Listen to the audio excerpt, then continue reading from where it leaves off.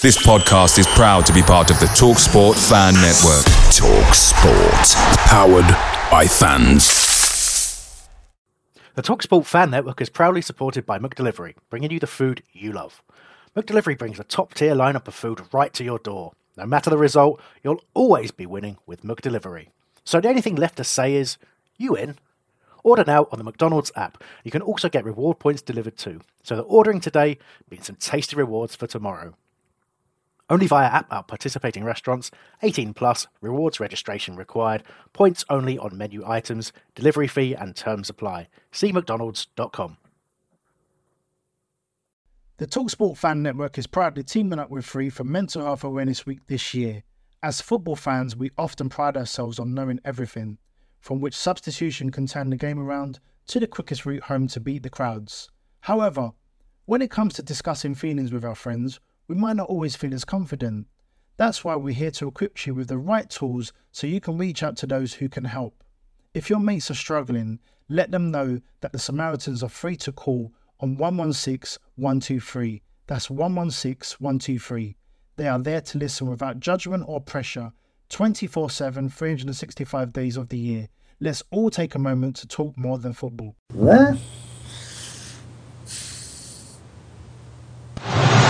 Everybody, part of the Greek supporters playing for a goal. Second to take. The 93rd minute at Old Trafford. Decker! Yes! He's done it! David Beckham! Fantastic! It's 2-2, and England may still be going to the World Cup automatically. Richards, here's Beckham. Grant's waiting in the centre. Grant, surely, yes, yes. Some people are on the bench. They think it's all over. It is now. It's 4. Emil Heskey, could it be 5? Yes, it is. Listen to this. Germany 1, England 5.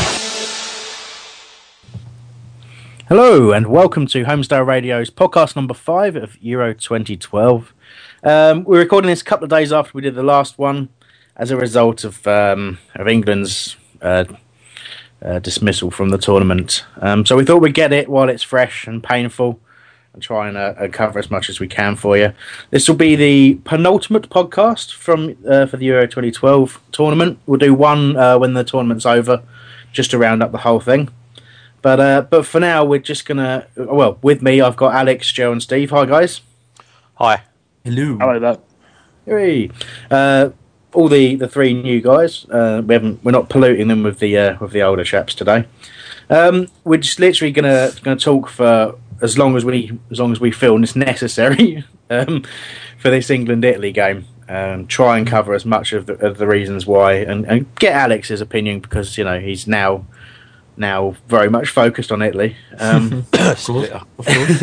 Then we'll have a little chat after that about who we think is going to win the tournament and why that is before we say our goodbyes. But gentlemen, obviously I'll talk to each one of you in turn and then we'll get going on a discussion, just an overall feeling on the game. If I start with you, Alex, sort of mixed emotions, was it? Yeah, there was one team that was dominating the whole game, to be honest, and I think they deserved the victory. I think their football at times, I think Italy's football at times was fantastic, and the way they kept the ball was brilliant. I thought England couldn't have done any more, to be honest. I think they set themselves out very well, but maybe not. They didn't have the right strategy for a quarter-final. Obviously, we'll be talking about that in more depth later on in this podcast. Well, indeed, but yeah, good overall summary there. Joe, you were probably a bit more disappointed, I guess. Yeah, I'm disappointed. Firstly, I think they set up 3-5-2, which done us because we just straight away went 4-4-2, overrun in midfield. And if you get overrun in midfield, look, we said before, everyone said the person you got to watch. It wasn't just us; it was the whole of the world saying don't give Pirlo any space. Don't give him any time on the ball. So what did we do? We just gave him basically 60 minutes of he must have been laughing his head off. I mean, it was ridiculous. Yeah, it was very much the focus in the media afterwards, and rightly so. It was an absolutely sensational performance. But I think that's probably where we'll start in a little while. But just a quick chat with Steve. Steve obviously saw the game as well. Kind of probably like every other English fan. I didn't want to believe it was going to be the case, but kind of saw it coming. Well, let's be fair here. It was penalties, and when have we not gone out in penalties in recent years? Personally, though, actually, I'm a lot more upbeat than Joe is. I think we did end up having some very good chances throughout the game, and actually the game could have been incredibly different had Glenn Johnson have stuck that one in the first few minutes of the game. But yeah, obviously, and then that was one of the key moments, and you thought there's not much else he can do but score there, but a fantastic save from Buffon. And I mean, that's where I'm going to start things, really, sort of just a quick review of that game, and I'll go straight to you in a sec, Alex. I mean, obviously, the first half, England started kind of like we hoped they would. It looked like the even game everyone was predicting. Everyone sort of said 50-50 beforehand. I don't know how much of that was heart rolling head, but that was certainly what a lot of people were saying. And it started off that way, and you saw England get a grip on the game after a nervy few minutes early on, where Italy had a lot of possession.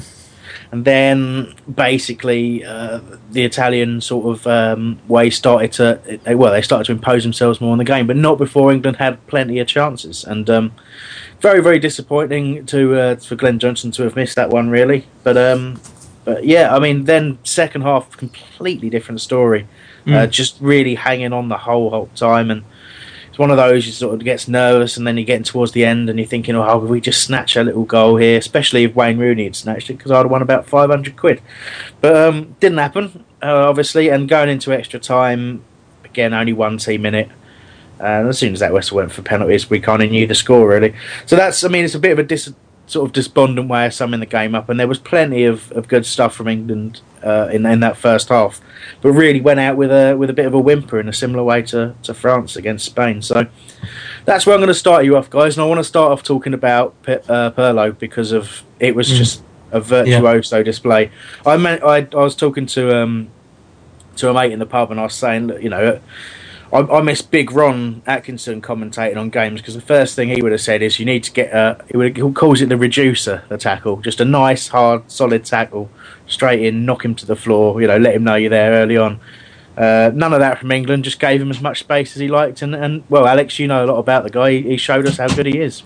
Yeah, and I wrote an article about him for the Own Goal podcast website, profiling Pirlo before the game, and I thought he'd be a big threat.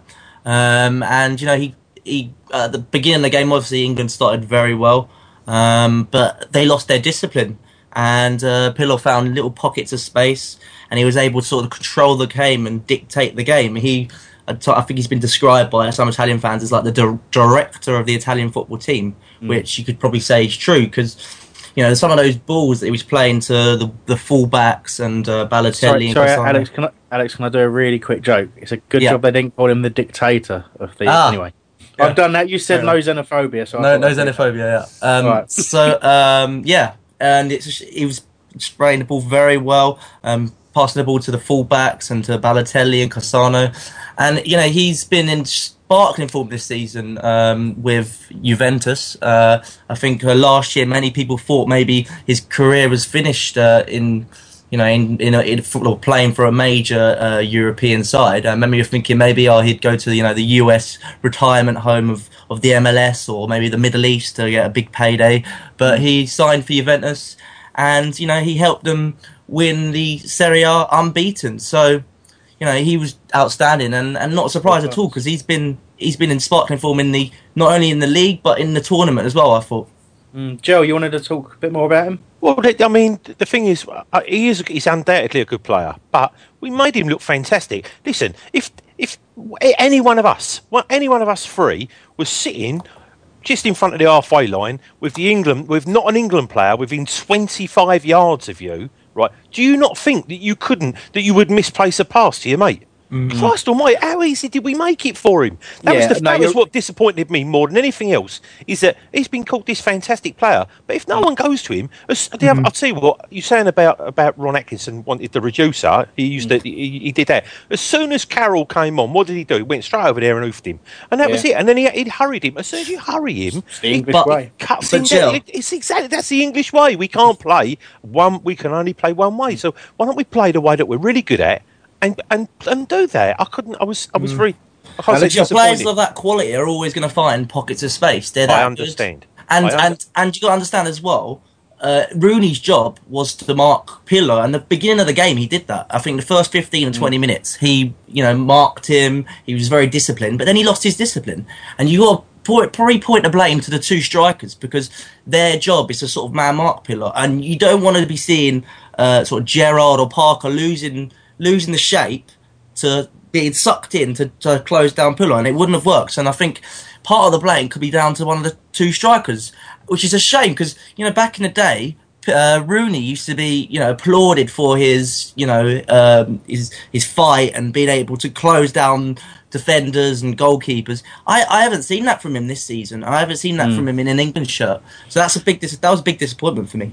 Well, just before I bring you in there, Steve, I mean, I think it's what it kind of points out to me is there's a disparity between this, like you said, Rooney was doing his job, and he was definitely down, because you could see with the other players talking to him, it was definitely his responsibility to stick with Pirlo. But basically, he seemed to decide that it wasn't befitting him. Like, he wanted his role in the team should have been attacking, and we should be imposing ourselves on Italy. And we should be pushing them, and they should be thinking, "Oh, Pirlo's got to follow me around the pitch." And it's that kind of attitude. It's a difficult one to call. Steve, I think the thing is we can all agree that Pirlo was fantastic, and I do agree with both Joe and Alex in a way that we should have been having a striker sitting on Pirlo. But that being said, then. Would you? I mean, I suppose you'd have Rooney doing it, but I don't think that Welbeck could have done it, because he's just not the sort of player that's able to tackle, in my opinion. That's right, and it's a real shame to give Rooney that role in a lot of ways, because it isn't what he's about. He is an attacking force. So, I mean, Joe, on the formation, you wanted to talk there. Yeah, you just touched on it, Steve, about Welbeck. He didn't seem to want to close down. I don't know whether...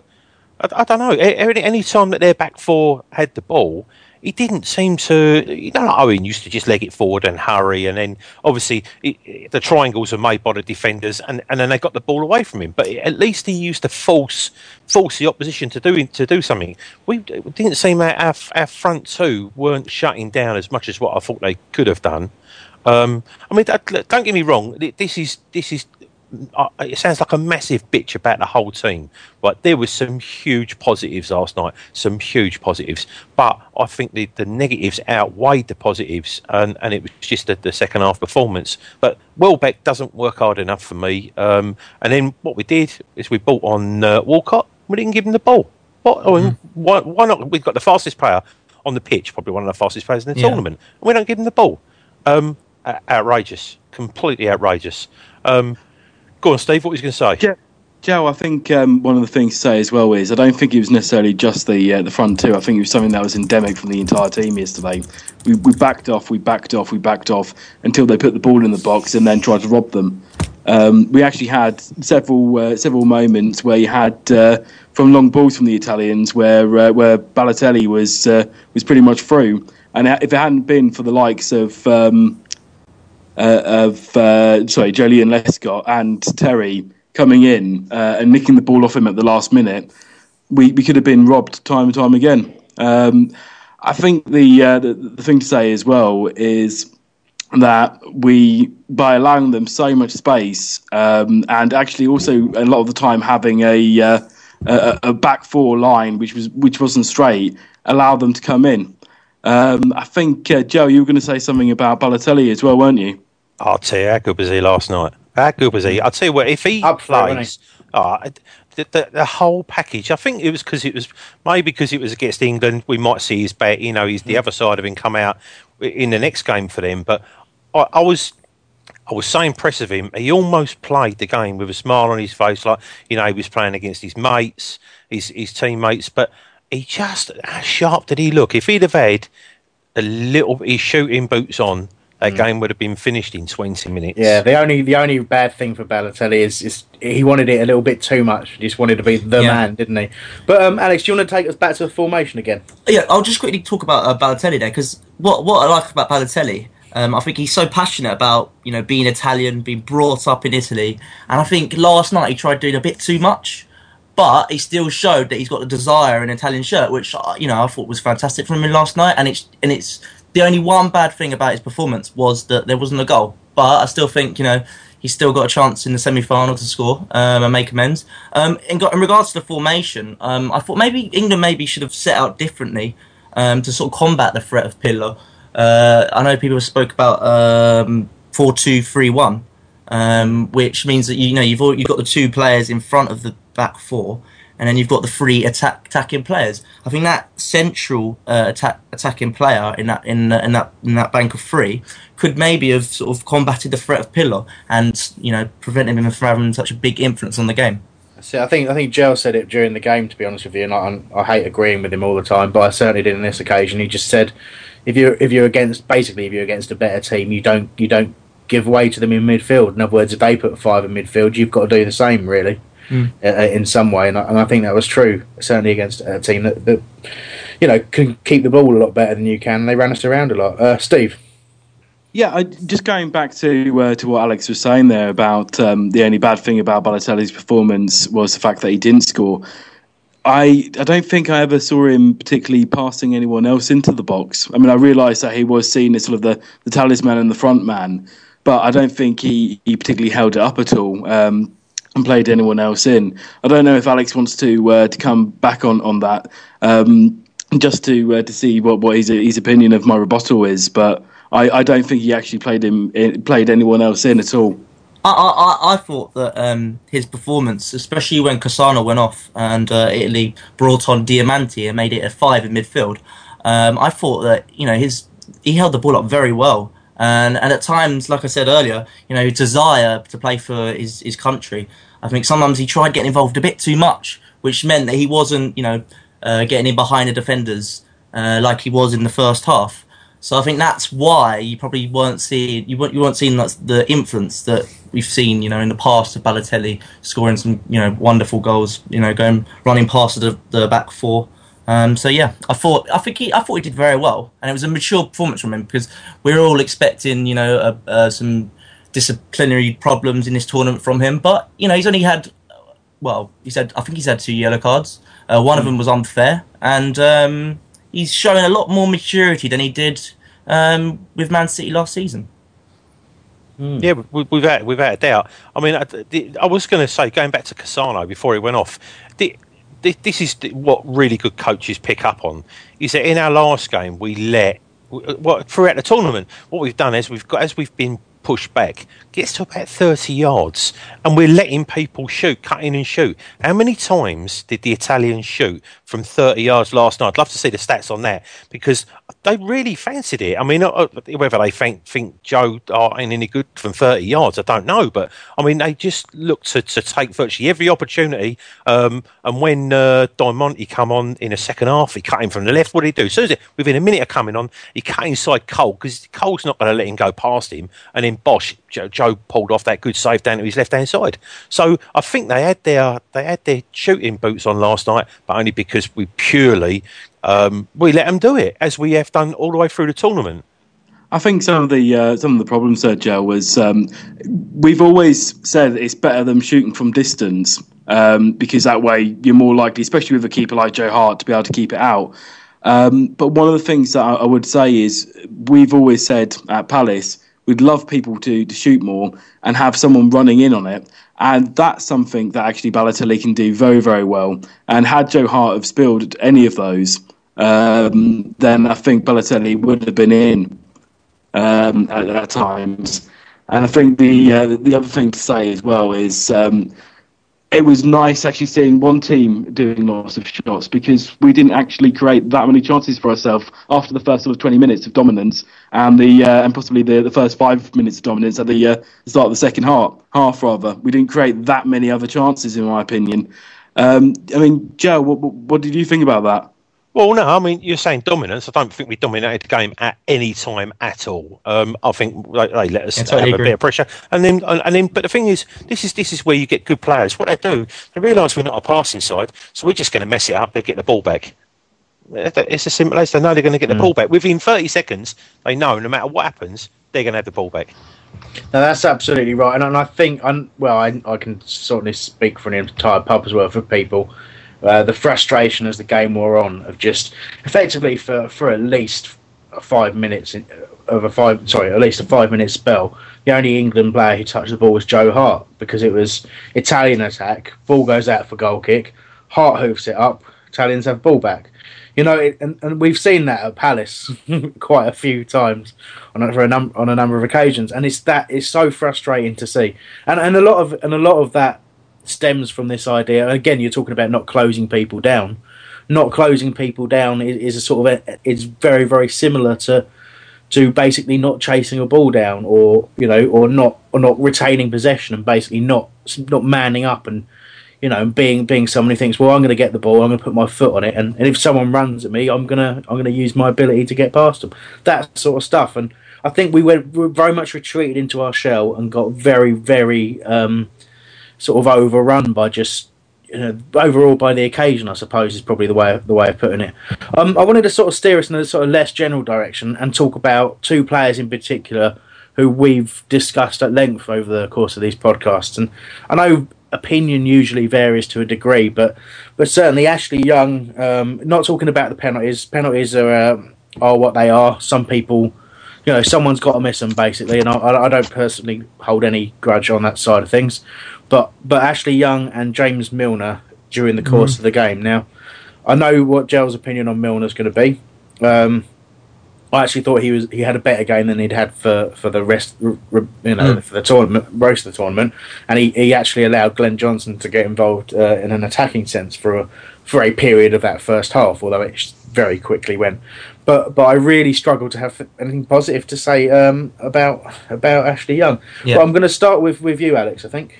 Yeah, in regards to Milner, I thought Milner was all right last night. I thought he defended very well, and in that formation and in that strategy, he set about himself very well. So, which, as you were saying about Glenn Johnson had the sort of license to push up forward, and I thought Johnson had a really good game. Johnson defended well and attacked with purpose.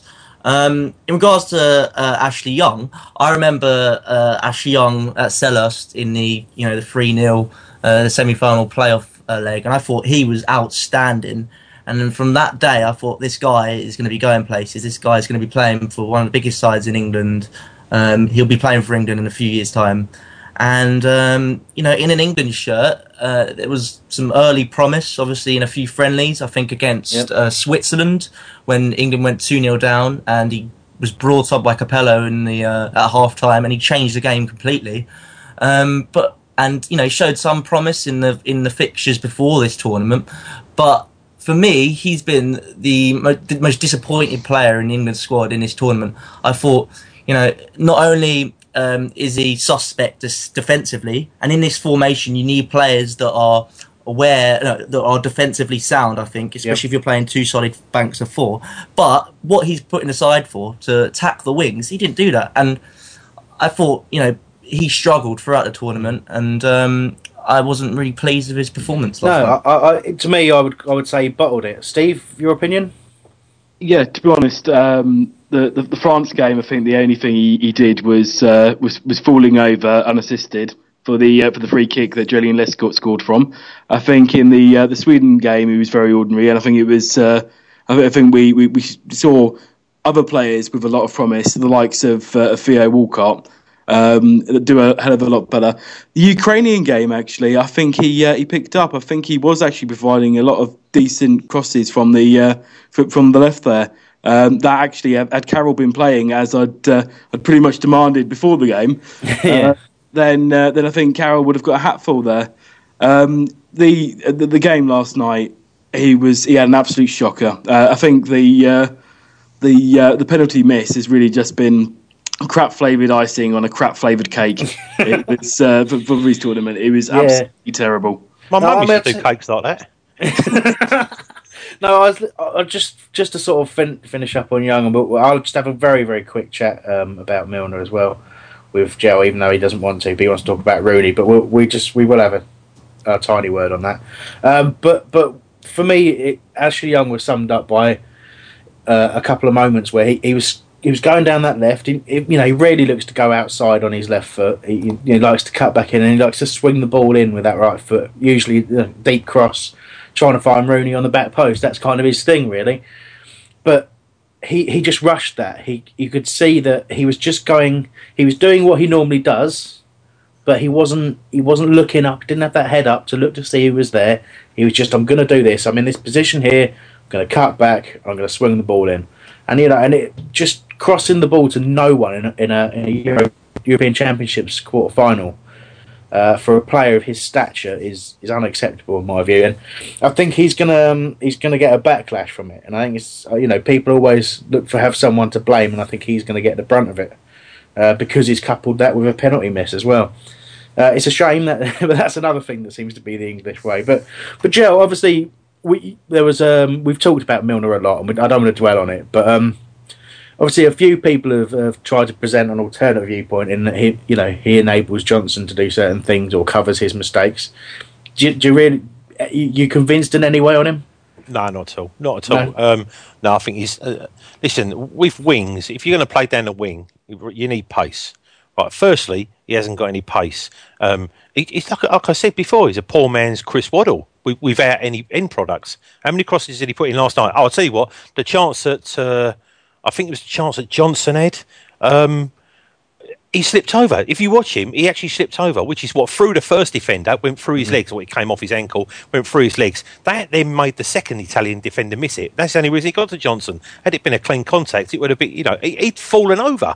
But like I say, I've castigated him a whole tournament. I think he's been by far just for his work ethos. Like I say, I people watch, and I people watch more this time because my obvious. I never had a dislike for him before this. That's the worst part about it. I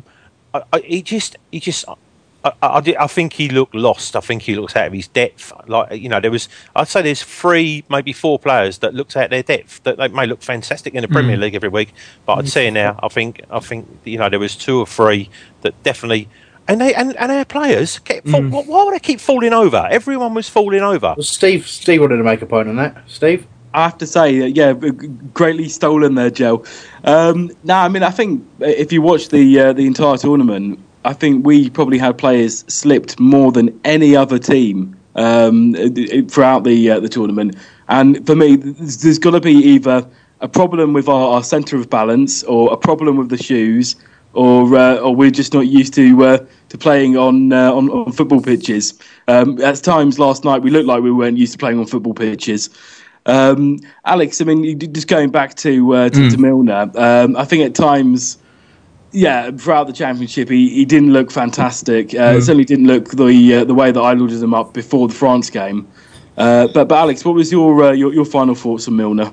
Well, to be honest, I think Milner's been played out of position this season, and he's been sort of transformed as a sort of central midfielder. I think that's partly due to his latter days at Aston Villa, where I think they had a few injuries and they put Milner in the middle of the park, and he was able to sort of control the games more.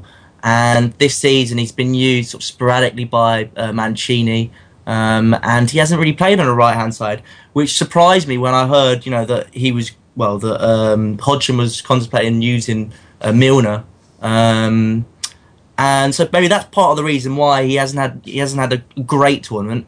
It's because he's been playing out of position for the past two to 3 years. I think that silence was for you to talk about Rooney, Joe. Sorry, I was just waiting for someone else to say something nice about Ilner. But anyway, let's talk about Rodney. listen, I'm a champion of him. I think he's one of the best players I've seen for a long time. He does stuff, you saw from his first game, Everton against Arsenal, what he can do, and he's carried on doing that through the Premiership. Unfortunately, stick him in an England shirt and he's not done fantastically. He scored the odd goal, again, like Ashley Young. It's all well and good scoring in friendlies, but when it comes to mixing it with the big boys, he don't seem to have gone on a step, which he hasn't taken the step up. I don't know whether there's anything wrong. Has he got the about something? You never know, and maybe in 2 or 3 weeks, when someone decides to spill the beans about who's got the who's this and who's that, you never know. Half of them could be best mates with Rio, and he's got the and there's always fractions in the camp. There's never a happy camp, no matter what people say. But yeah, I was really disappointed with Rooney last night. He looked completely lost, mind you saying that. Apart from our back four and occasionally Gerrard, I thought most of the team looked lost. I think that by being so comprehensively outplayed, outskilled, outfought, just being out on that pitch, I thought it was. I'll tell you what it was. Do you remember when Germans bashed us up 4-1? It was like that without the goals. Well, I have to say, no, I definitely felt like that with the amount of possession that Italy had last night. But no, going back to Rooney, then I think we can all agree that at no stage of the tournament has he looked sharp. There was 1 or 2 nice little touches that played the ball into Welbeck's path last night, but other than that, he did very, very poorly. I think we saw in the first game that he played, the Ukraine game, then he looked out of sorts. He looked like a man who hadn't played. I think they pulled out a stat at the time, which was in the last 37 days before the Ukraine game, he'd had 37 minutes of football. A great coincidence that it turned out being a minute a day. But I think if you looked at him, there was nothing there. And I think it's just generally the fact that he's not been played for a while, and he just wasn't match fit, wasn't focused, and didn't have it. I don't think there was any great conspiracy theory on it. I think he just shouldn't have been played, in my opinion. Bring him on as an impact sub. I think really when you looked at it, you had a better chance getting the likes of Carroll on, because at times we did have decent crosses from Milner that Carroll would probably have buried in the back of the net with his head, which Rooney seemed to underjump. I think personally, looking throughout the team, certain players have commended a very or have done well. Gerrard was certainly one of them. I think at different points Terry has been throughout the tournament as well. And last night I don't think Terry was particularly awful either. I don't know. Sorry, Chris, what you think? So I think you wanted to go back on Rooney again for a second. Away days are great, but there's nothing quite like playing at home. The same goes for McDonald's. Maximise your home ground advantage with McDelivery. You in? Order now on the McDonald's app. At participating restaurants, 18 plus, serving times, delivery fee and terms apply. See mcdonalds.com.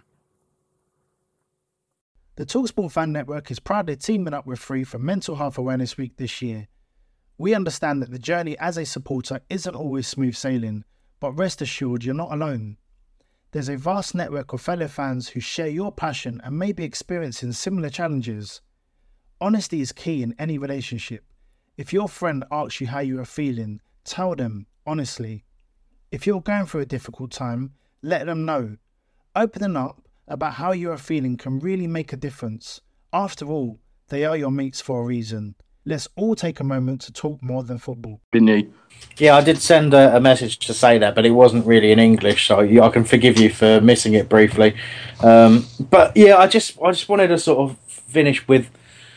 I mean, I know we've sort of covered it, but it was the contrast to me in someone like Rooney, who Hodgson quite rightly was pointing to him as our key player. He's our guy who has to come back in, who has to drive the team forward, right? And him not doing it, and I think it raises a general question, personally, about how an international team gels. And I know gel, funnily enough, you sort of hinted at that with, maybe they're mates with Rio Ferdinand and all that sort of stuff. And to me, there is a general point to be made. I mean, again, this is a difficult situation because we've had a late change of manager. We've had late squad withdrawals through injuries and all that sort of stuff. But I'm sure Italy haven't had it all their own way either in the build-up. And you look at the team out there, and it wasn't just Pirlo who had an excellent game. De Rossi was good. Montalivo was excellent. I mean, he really was probably the best I've seen him playing. I mean, I've seen him a fair bit, and I just thought he's just on another level, really. What's his name? The guy who went off. Abate, is it? Yeah, Abate, the attacking storming game at right back. Yeah. And I didn't really know an awful lot about the guy, but he looked sensational, and that sort of thing. That when we're looking to one player to do that, we should be looking to a team of players as well. And I think Rooney's going to get a lot of stick because the focus is on him and people are already resisting, saying you can't possibly call him world class or anything like that. I still believe he is, and I'm sure a lot of people do, but we I don't know. I don't think we should feel let down by him. I think he did as much as he could in the circumstances that we had. But the way we played, and the people around him just weren't the right people for him to excel, really. But I think there's a lot more to it than just Wayne Rooney. So anyway, Joe, you wanted to talk about John Terry.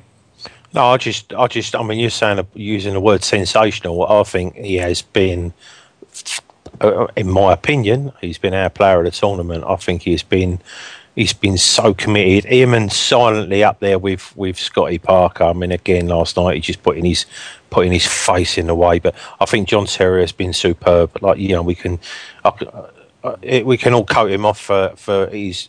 And we did. We have done. For everything that he's ever done outside of football, and also in the and what he's done playing for Chelsea. But and we've said this beforehand, if you want someone to stick their face in front of the ball, we've now got two of those. Unfortunately, both at the wrong end of their career,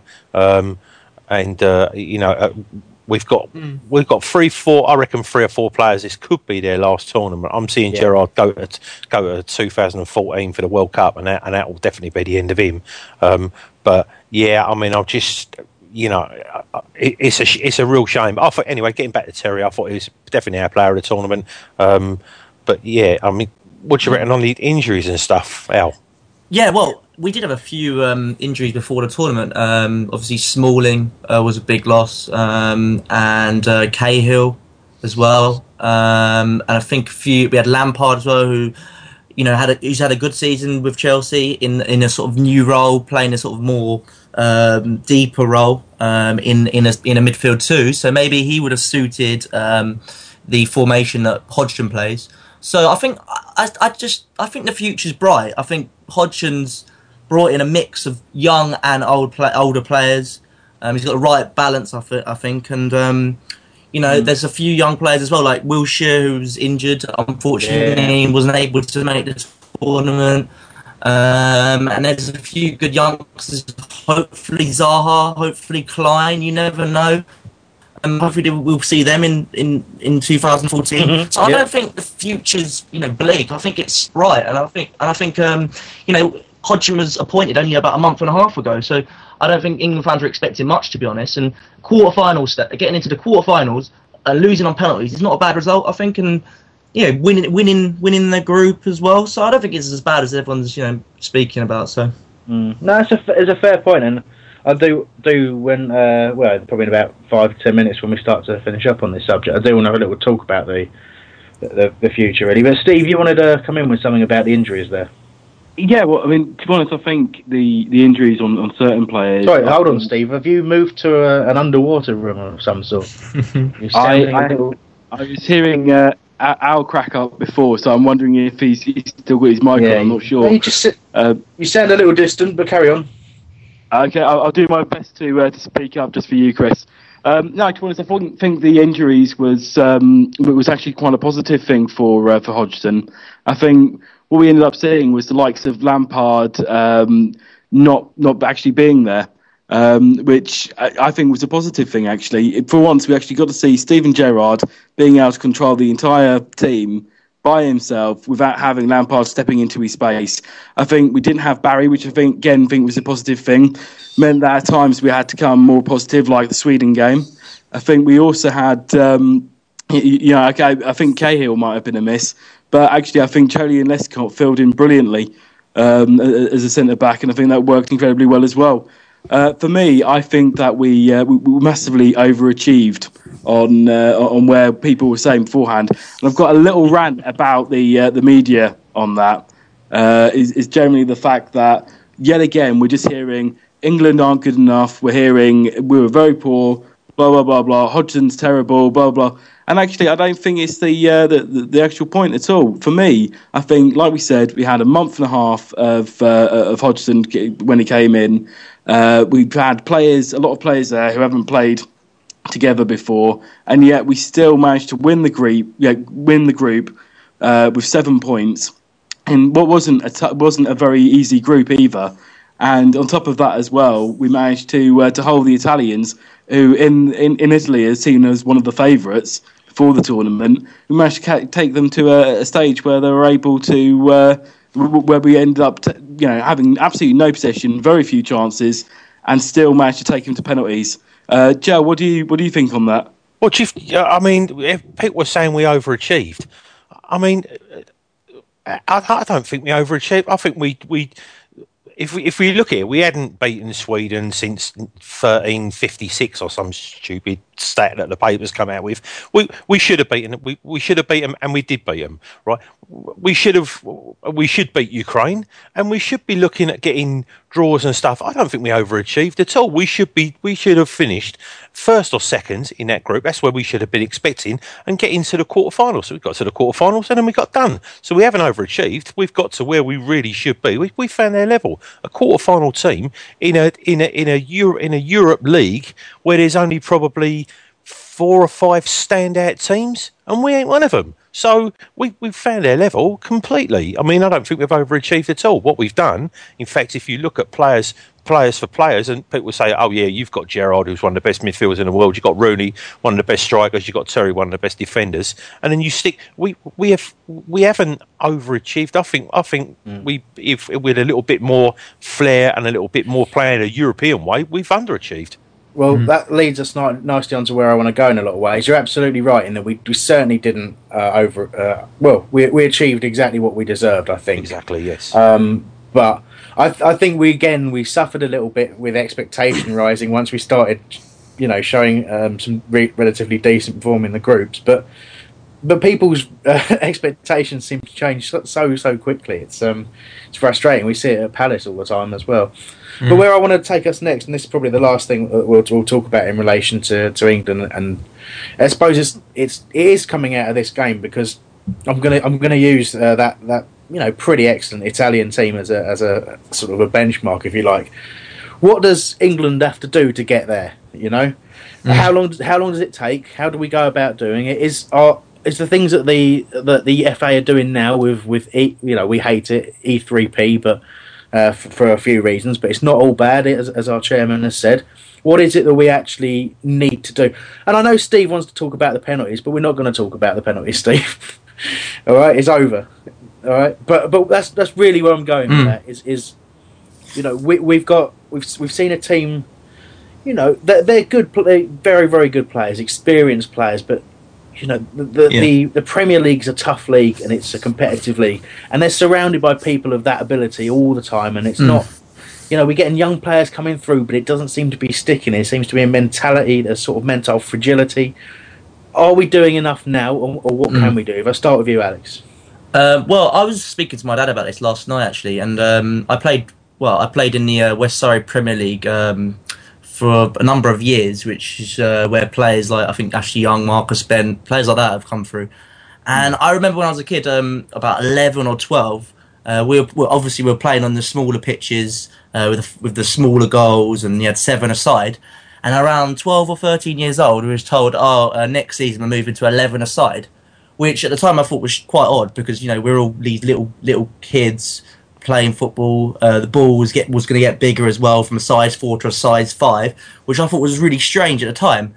And I thought that is just evidence of just how we play in such a big space. The kids play in such a big space, and you can tell now that the game's based on sort of athleticism, strength, power, rather than skill, technique, and all those wonderful skills that we see teams like Spain, Germany, and how they play their football. And I just thought that's such a big step up for kids at the moment. And I think the FA need to maybe, keep the kids in a smaller space and play football in a smaller area for a little longer, maybe for 3 or 4 more years, and then when they're about 14, 15, then step up to 11-a-side pitches. I know that's something that's very much on the agenda, and we'll talk a little bit more about technique in a while with Gel. One of the other things I wanted to mention about that youth football, I played youth football as well, and I know plenty of people who have done as well, and sort of graduated up into various different levels. But basically, the level's the same at kids' levels. It's the parents really. And to a lesser degree, some of the coaching. Although the coaching is a lot better than it was, but it's the whole idea that winning is the important thing, and that you've got parents at the side of the pitch screaming at kids like it's a game up at Sellers Park. Yeah, they want these kids to kick lumps out of each other and to win at all costs, and there's no and to run around the pitch like headless chickens chasing a ball. It's not it's not really how it works. Chris, can I just quickly come in there? I'm just talking about how Barcelona raised their kids in the La Masia, the famous academy. They're told that the results are not important at all, and I remember I read somewhere that the Barcelona, one of the members of the academy, gave a sort of lecture to all the coaches around the world. There were Brazilian coaches, Argentinian coaches, and they said, we bring our kids and bring up our kids and say, the result's not important. It's about how you play football, how well and how nicely you played football. And some of these managers from around the world, they just didn't understand it. They didn't understand, how can you bring up kids without a winning sort of mentality? And I think we need to bring up our kids in that way. We need to bring them up not to worry about the result. It's all about how you play football rather than the actual result itself. It is, and I think that's a lot of the success of our youth system has come from as well. Because for whatever reasons, in the last few years, we seem to be slightly ahead of the curve in this country. And I mean, the Oasis school tie-in as well is. It's a fantastic thing. I mean, they won whatever the equivalent of their age group of the FA Cup is this year. When the school's final and all the way to the final and won it quite convincingly.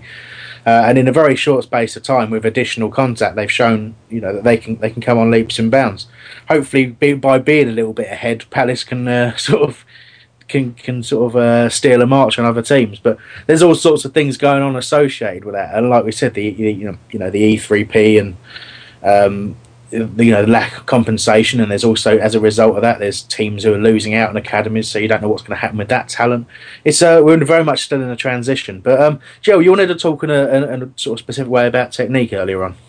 Yeah, I mean, I just obviously I've got friends that are involved in youth football, and what they do is they're coached out of a manual. And any flair, anytime any kid comes along and he wants to do a back flick, he wants to do what he sees on the telly, he's told not to. And I can tell you, I can tell you this. I've got two friends of mine. One of their boys at Charlton, the other one's at Arsenal, and we've now got another one. Funny enough, the other day my mate come up and he got a card off a Fulham scout for his son. And what they do is all these kids, they copy everything they see on the TV, but as soon as they get within the professional ranks, it's coached out of them. And now I've got that, and I'm not going to name the person, but he is at Charlton, all right. And I'm telling you now, it is coached out of them. The flair, and if they don't want show offs. Because inadvertently, if you're a show-off, you're going to get kicked. They want people to be around. The likes of having another Gaza come along. Tell me, where is the next Paul Gascoigne? Being as though he hasn't been around for 8 or 10 years. Well, I mean, do you remember the sort of players who are sort of given the title of the next Gaza? I mean, obviously we've got Rooney is known as Wazza as a result, but you got Scholes. Do you remember David Dunn? Of course, was touted as the next Gaza. Do you know, the closest sort of person in terms of flair and just unpredictability that I've seen is Wilf Zaha. No, you you're know what I absolutely mean? right. I was going to say that. Wilf is. I think he's given carte blanche to go out there, which is why I think he needs someone a little bit older to go, look, you can do all the tricks, but we need a little bit of end products. And I think this season, someone would have said that to him last year, because the thing is, if he keeps trying to do tricks, he'll keep on getting kicks and he'll keep on getting doubled up on, and he won't have any end products. So he can do his trick, then pass it. So all he's got to do, Wilf will come good this year. Mark my words. I agree, mate. We've gone down the Palace road again. So Alex, sorry, Al. takes back. So I was going to say, is the coach you're talking about Les Reed? No. He's involved. He's involved. About him. I'm not going to say. Yeah, I'm not going to say who he is, because he is a friend of mine. But what I'm saying is, he said to me that as soon as, and this is not Charlton. I'm not going to coach Charlton off. Right. Even I hate them, but what I'm saying is, it's just renowned through football that what they do is, everyone, when you go for a coaching badge, you're all taught out the same book. No one has a different coaching badge book. It's all out the same book. So then what you do is, as soon as you've moved on, you've got your coaching badges, you're then coaching kids. They're not going to teach you. You're very rarely you're going to do what Gary Neville's done, do his coaching badges, don't do anything, go straight in the telly, and then a year later he's up there, possibly the next England manager. But it's the kids. We haven't got any kids come through, or very rarely now, that have got any flair, and that is what we need. And that, you look at the Italian side, and all the sides now, they've got flair players, but they've got like 4 or 5 of them, where we might only have 1 or even a half. They've got more of them, and that's where we're losing out. That's it. Steve, sorry, fine. You've been screaming at us for ages in the chat. What is it, mate? Well, I firstly wanted to start talking about the NFC, the National Football Centre. We were saying before, what is it that's going to create the players and the England team to actually go on and win one of these major tournaments? I think one of the reasons why Roy Hodgson was picked was the fact that he's the sort of bloke that will actually go to the National Football Centre whenever he's not actually working on the England first team. He will get involved. He will get the teams all the way through from the senior team all the way down to under 15s, to schoolboys, and actually get them playing the way that he envisages us actually winning a tournament. On top of that as well, I think that it's great us looking at the likes of the Palace Academy, but unfortunately, we've already seen the first one with Wickham folding their academy. I think it's going to go on and on and on now because of the likes of the EPPP. And if someone can remember that, then type it out in the chat so I can say it. But the EPPP is going to basically shut down so many academies. It's not going to be worthwhile the likes of Wickham, creating an academy. It's not going to be worthwhile the likes of Carlisle United creating one. And we're very lucky that we've actually had an academy set up for a long time that's actually worked incredibly well. That we've got owners that are prepared to put money into, even if the likes of Man United will just end up stealing our players. And just to let you all know, it's the Elite Player Performance Plan. That's what I was trying to remember, but I'm just going to carry on calling it the EPPP now. But yeah, I mean, I think that the way that you get football moving forward in this country is you get the lower teams, the schoolboy teams, etc., and you get them moving through, playing the same style of football that the first team plays. You do that by having them playing 11-a-side as early as possible. On top of that, you end up getting as many possible training games together, which are actually focused on little triangle passes, little touches, and also creativity, which is something that, like Jel said before, we need to allow people to actually try and show a bit of creative flair. If you don't, then you don't end up getting the likes of Messi, who, for me, having watched some of his under-8s football that you can see on YouTube, looked incredible even as an 8-year-old. I'm not saying that you're likely to necessarily get that. I think a Messi comes along once in a generation. But, I think, Joe, I mean, what's your views on the youth setup within England? Well, I mean, didn't Stuart Pearce, didn't we win something a little while back, 1 or 2 years ago? I'm not too. I know we. Well, did we win like the under 18s or under 19s? Euros or World Cup or something.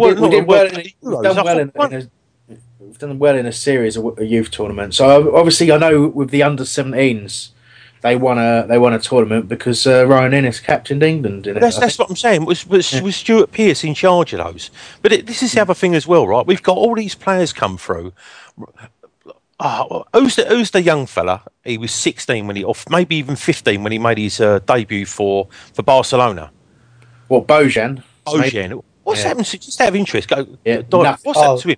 He's gone to he went to Roma. Apparently he scored around 900 goals in the youth team for Barcelona. That's right, yeah, he did. But what I'm saying is, but he was good enough to come in and play and actually play for the first team in Barcelona. Now we must have some kids. We've got to start believing in the youth. I mean, listen, if we're going to go out in the quarterfinals, I'd rather go out in the group stages, having 3 or 4 games where our kids, right, have given it a go. They've gained big time experience.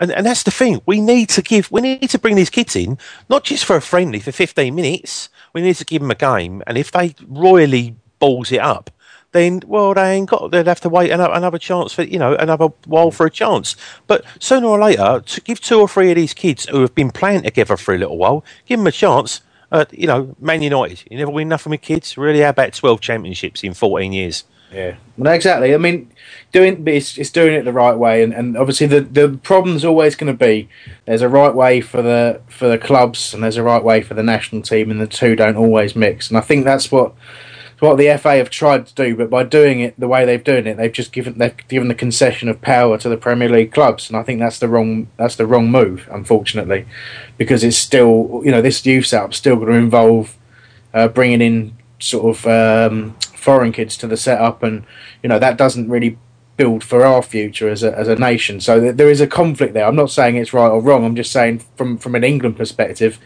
the way we're going about things is not going to be a quick fix. We're talking a long-term solution. I just want to make one little comment about Bojan.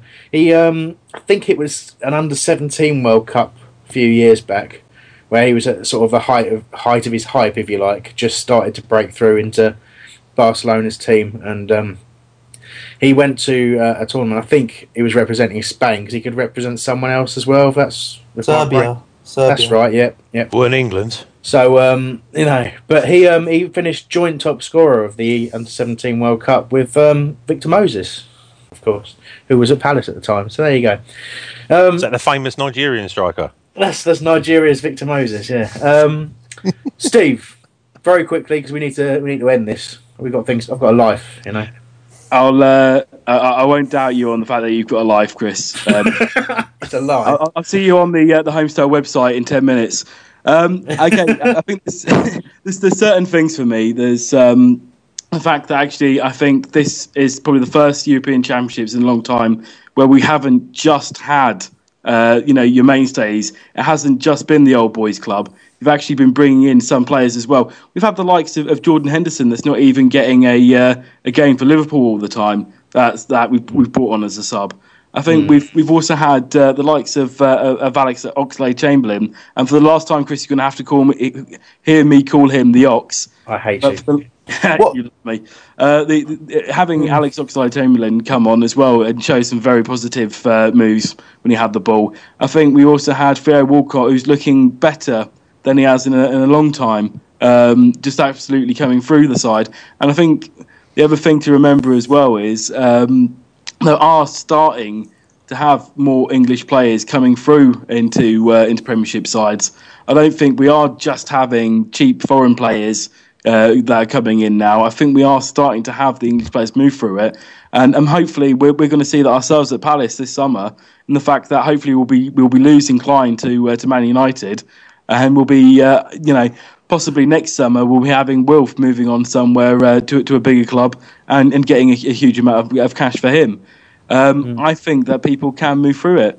I think, Joe, you wanted to say something on the... sorry, Chris, the Ox.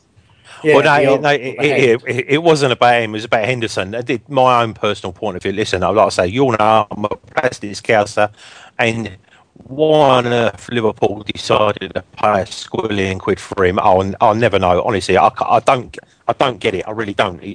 If he's good enough to play for England, then we're in their absolute rubbish.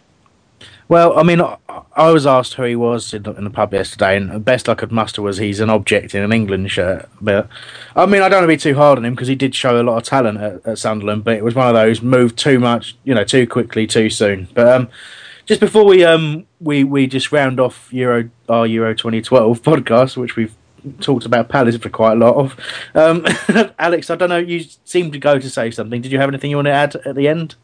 Yeah, no, and I think what's encouraging as well was what they do. What it looks like they're doing is they're looking at players' performances in the under 21s and they're promoting them, and that was epitomised by Jack Butland's selection. I think he's looked good in the under 21, so they thought rather than bringing in someone like Scott Carson or I don't know, Paul Robinson, bringing in somebody who can sort of gain valuable experience. And we're probably going to see a lot more of that in the future. Players being fast-tracked from the youth teams into the full side. So that might be encouraging for players like Wilf or Nathaniel Klein. So agree, totally, mate. Very good point. I do hope that they get out this habit of just picking Premiership reserve players instead of players playing week in, week out in the Championship. It drives me insane. It took Klein a long, long time to get recognition in the England under 21s, and quite often it was a Man U reserve player or a Tottenham reserve player who, weren't playing competitive football. It got very frustrating at the time. But yeah, if they can get out of that habit as well, rewarding people who play games. But again, doesn't really play into the hands of the Premier League, who have all the power, and you get this whole, constant theme going on. But anyway, we could talk about this forever, but we're not going to. What we are going to do, just to round this off, is I'm going to talk to the lads and I'm going to give my opinion as well. A very, very quick statement on who we think is going to win the tournament and why that is. I'm going to start with you, Alex. Well, I don't know. The Spain and Portugal match would be very interesting. I think Spain are they've got the right strategy to beat Spain, I think, and they've got a very organised back four, organised midfield, and they've got players that can hurt them on the counter attack. So, I'm not too sure who's going to win that match, to be honest, but by performances in the tournament, I'd probably go for Germany. I think if Germany can beat Italy, I think they can, who are sort of adopt the similar tactics to Spain in sort of possession-based system. I think they're good enough to beat Spain. Excellent, thanks, mate. Joe, what's your thoughts? Spain for me. It's always been Spain for me. I just think they'll always have that extra gear to go up if and when it's needed. Too many flair, too many skillful players. I mean, the Germans have got efficiency, but I don't think they've got as many gears as the Spanish. I think they just wear you out, wear you down, and then they finish you off. And I can see Torres really coming into his own. I hope he does. Yeah. No, I mean, yeah. Okay. Well, Steve, last of all.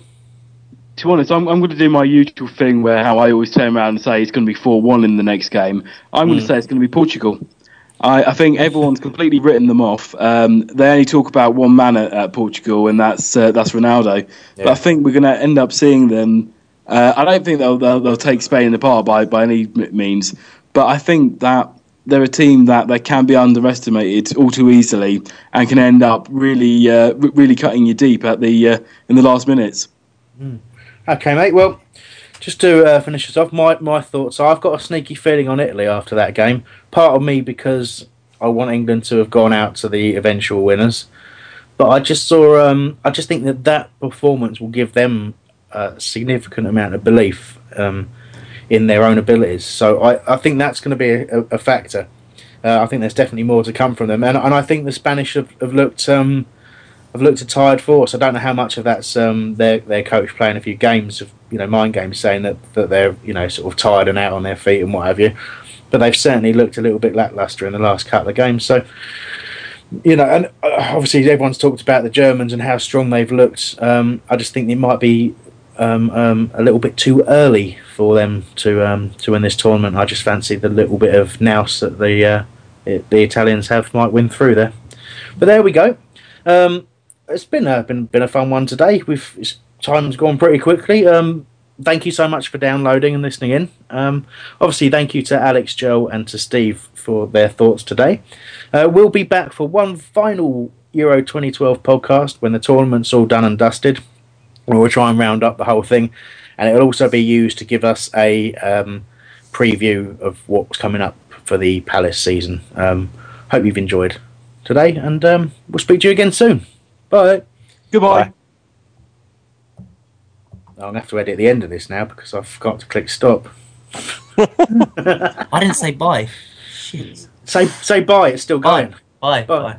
Oh, there we go. It's supposed to be a What? coordinated goodbye, Al. Shit. Oh, now you've started speaking again. I still haven't pressed stop. Let me press stop. Oh, Bye. okay. The TalkSport Fan Network is proudly teaming up with 3 for Mental Health Awareness Week this year. Beyond the pitch, beyond the results, we're here to connect fans, getting them to embrace the highs and lows of supporting your club, because we're not just fans, we're a team. With 2 in 3 football fans having struggled with their mental health, we understand that life off the pitch can present its own challenges. That's why we're committed to ensuring you have the tools to stay connected with your friends and fellow supporters. Take a moment to connect with your mates. A simple text or an open conversation can make a world of difference. And if they don't respond right away, don't hesitate to follow up. Let's all take a moment to talk more than football. It's the 90th minute. All your mates around. You've got your McNugget share boxes ready to go. Your mate's already got booked for double dipping and you steal the last nugget, snatching all 3 points. Perfect. Order McDelivery now on the McDonald's app. You in? At participating restaurants, 18 plus, serving times, delivery fee and terms apply. See mcdonalds.com. This podcast is proud to be part of the TalkSport Fan Network. TalkSport. Powered by fans.